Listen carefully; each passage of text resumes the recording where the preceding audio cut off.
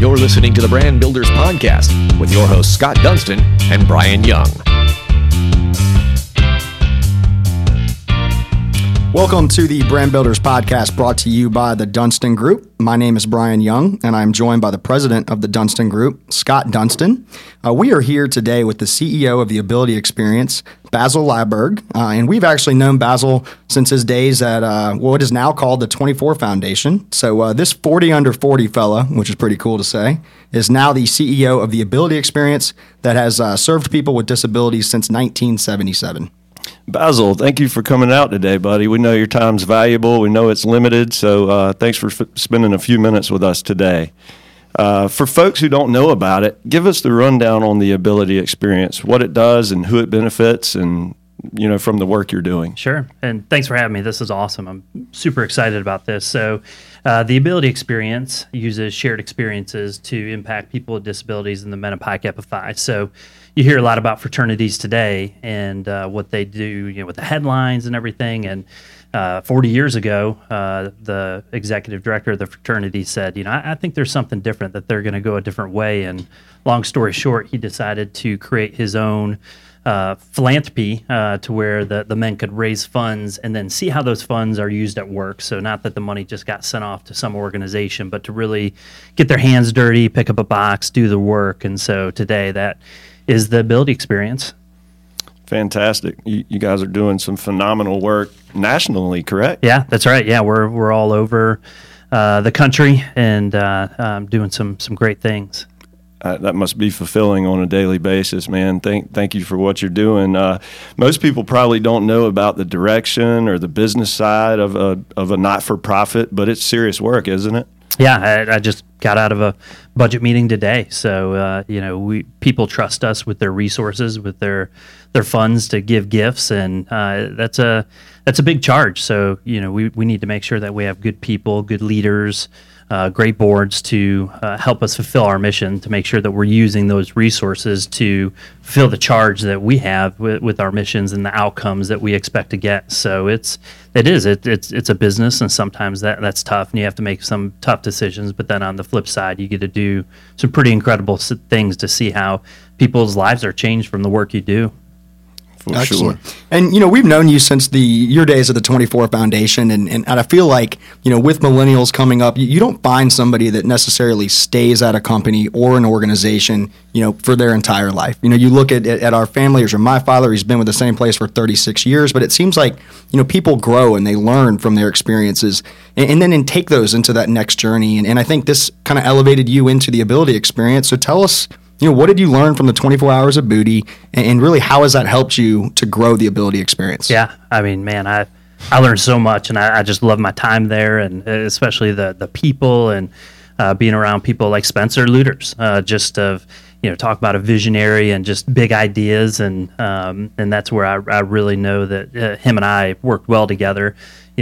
Okay, we got these ideas. How do we make them happen to impact the community? So that time during the time with 24 Hours of Booty and now 24 Foundation really helped me to understand that business side, to grow, more as a manager, to understand what I needed to do to get out of the way of people at times, but then also to help move things forward strategically. So we had some great growth. I was there for 6 years, and that's what I love now, being gone for 2 years, seeing that they're as good as ever. And that's what you hope as a leader, that that when you leave, that things don't get tough, that they excel. And just with Mallory and everybody there, I've loved seeing what they do. But I still am so thankful for my time there and what I've been able to learn, because I can see it impacting what I do now each and every day.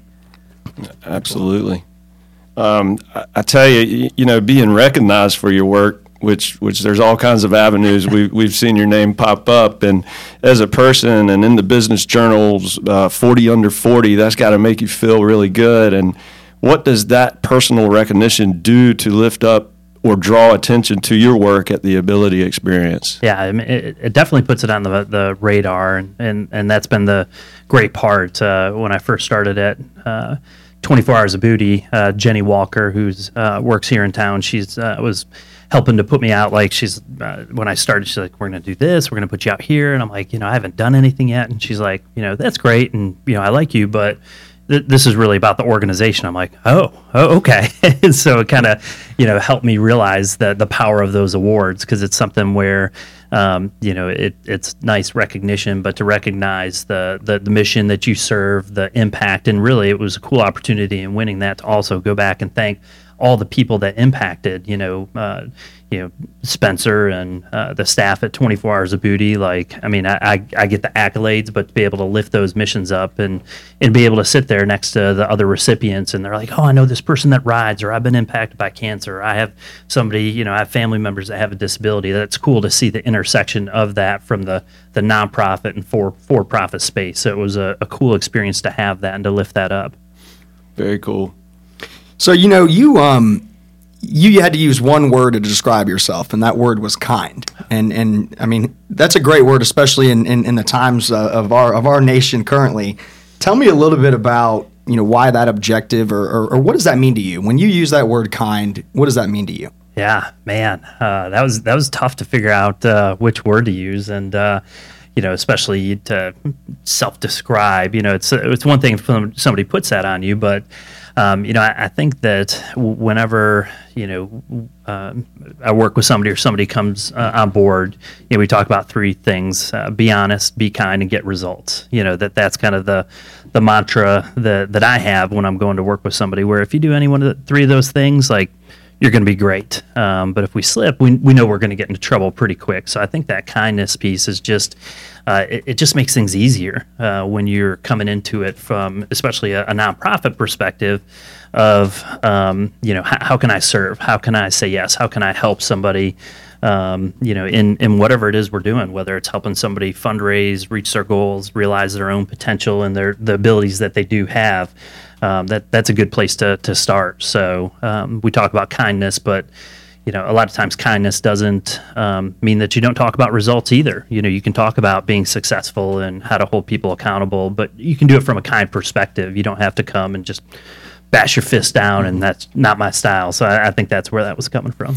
Now, did you aspire to be an executive director or CEO of a charitable arm as you were a young man growing up in this leadership role? Yeah, no, it's funny how you fall into those things. And I think most people in nonprofit kind of just, fall into it, and people come in and out of the profession all the time. And I was incredibly fortunate to have participated in Journey of Hope, which is one of the Ability Experience programs. It's a cross-country bike ride, and I did it twice as a cyclist and as a crew member. And so, Wow. just I fell in love with the opportunity to serve, and so had an opportunity to move down to Charlotte, and thought be here a couple years, maybe head back to Michigan, and but my girlfriend and now wife at the time was, I knew she wanted to get some warm weather, so it kind of all fit. And when I came to the Ability Experience, I had an awesome opportunity to learn just a little different, so many different parts of the business, from the recruitment and the program development to the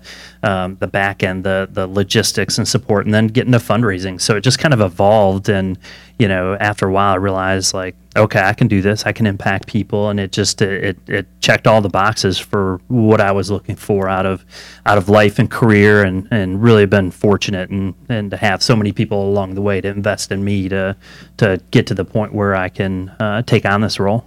All that said, and your leadership within the community and the organization and all the good you do for folks, is there one moment that stands out in all of your career of doing this that is most special and most impactful towards you? Yeah, I mean, I guess when things come together, just the cross section of like hard work from staff, great work from volunteers, and that's where it's really special. So I think that certainly has happened a few times. I think back to the start line at 24 Hours of Booty, just seeing everybody take off. And, there's one guy, Steve Kravitz, who is a longtime fundraiser, just incredible guy. And unfortunately, he passed away from cancer. Gosh, we're probably on 18 months or 2 years. And but he let out this procession of Corvettes, and it was the biggest nightmare. It really was. It was a year year where we had to move venues and just, neighborhood, love the neighborhood. But that year we had some challenges with an individual, and I guess I can talk about that now a little more freely. But sure. it was tough. But I mean, just seeing Steve up there, just beaming, and the pride that he had and his family, and just, that's a special thing, and it took a lot of work from the staff to make all of that happen. So, like, anytime I see a Corvette now, I think of Steve in that moment. So there's cool things like that to know how, Steve's life was impacted by the 24 Foundation. And we just had the same thing this past weekend up at the steps of the Capitol in Washington, D.C., where we had the founder of Journey of Hope, the first guy who rode solo across the country. His son did the trip this summer, and just to see his family at the steps of the Capitol after he finished this cross-country bike ride and did an incredible job meeting with all these organizations that serve people with disabilities. It was pretty powerful to see, a 40-year, a generational run through a nonprofit, and the impact that continues to happen. So it's things like that, just the cross sections of the hard work people put in, and then the mission moments that just stick with you. Definitely. And 40 years, I mean, that's a very big number. The Dunston Group has had the pleasure and the opportunity to work with you guys. And, not only, the ability experience as a whole, but the people that you've really been able to surround yourself with. I really feel like this is an organization that has leaders that are coming right out of college, that are joining this organization, that want to be there, that are passionate about it. But let's talk about, how many people are involved in the ability experience. And do you have any, numbers of an impact up to date, from that perspective? Yeah, for sure. And we're at 185 college campuses across the country.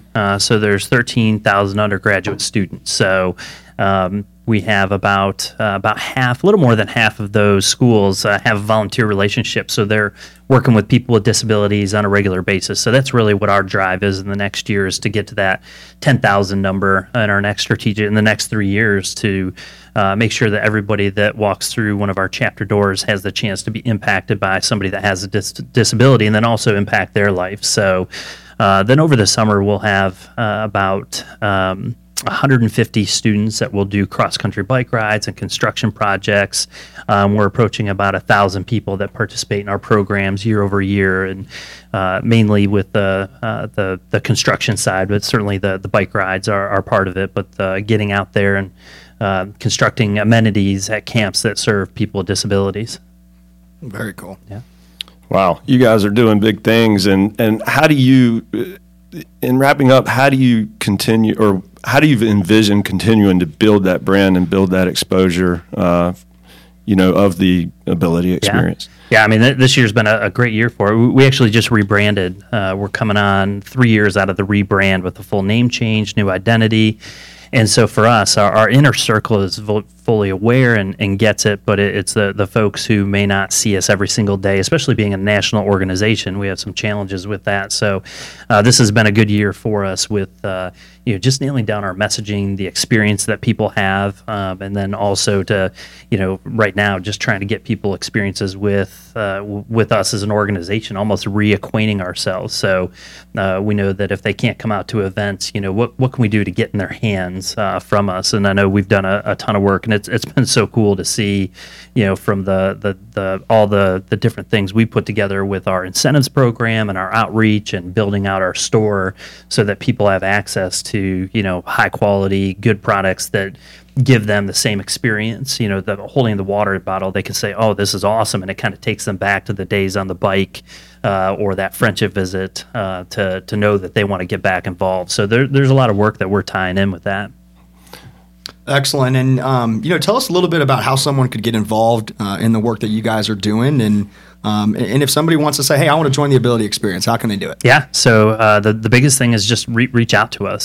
Certainly as a nonprofit, we're always looking for folks to get involved. And so we have some other programs along with our construction projects to where we're looking to build a team actually for the Charlotte Marathon coming up here, to where we have an enabled athlete program where we'll have folks pushing folks with disabilities in wheelchairs so that they can complete their first marathon, or actually half marathon. So, which is an incredible thing. I mean, it's hard to train for those things, but to give somebody else that opportunity who never thought that they may be able to complete something like that, that's really powerful. So, I think just reaching out for that, just to see if that's something that, that you feel called to do, just connecting with us on any of the social media. We have great folks out there that are real responsive to requests to get people connected to the programs. Excellent. And what's your website? Yeah, it's just abilityexperience.org, and most of our stuff is Ability EXP for Facebook and Instagram. And I tell folks to, especially now coming off the summer, to check out our Instagram. I'd say that's where you'd get the real flavor for what just happened this summer with our Journey of Hope and Build America teams. Well, Basil, thank you for your time today, man, and great work with all the leadership you do for the organization and for our community. And we're honored to know you, buddy, and call you a friend. Well, likewise, I appreciate you guys a ton, and thanks for having me. It's been great. Thank you. Thank you.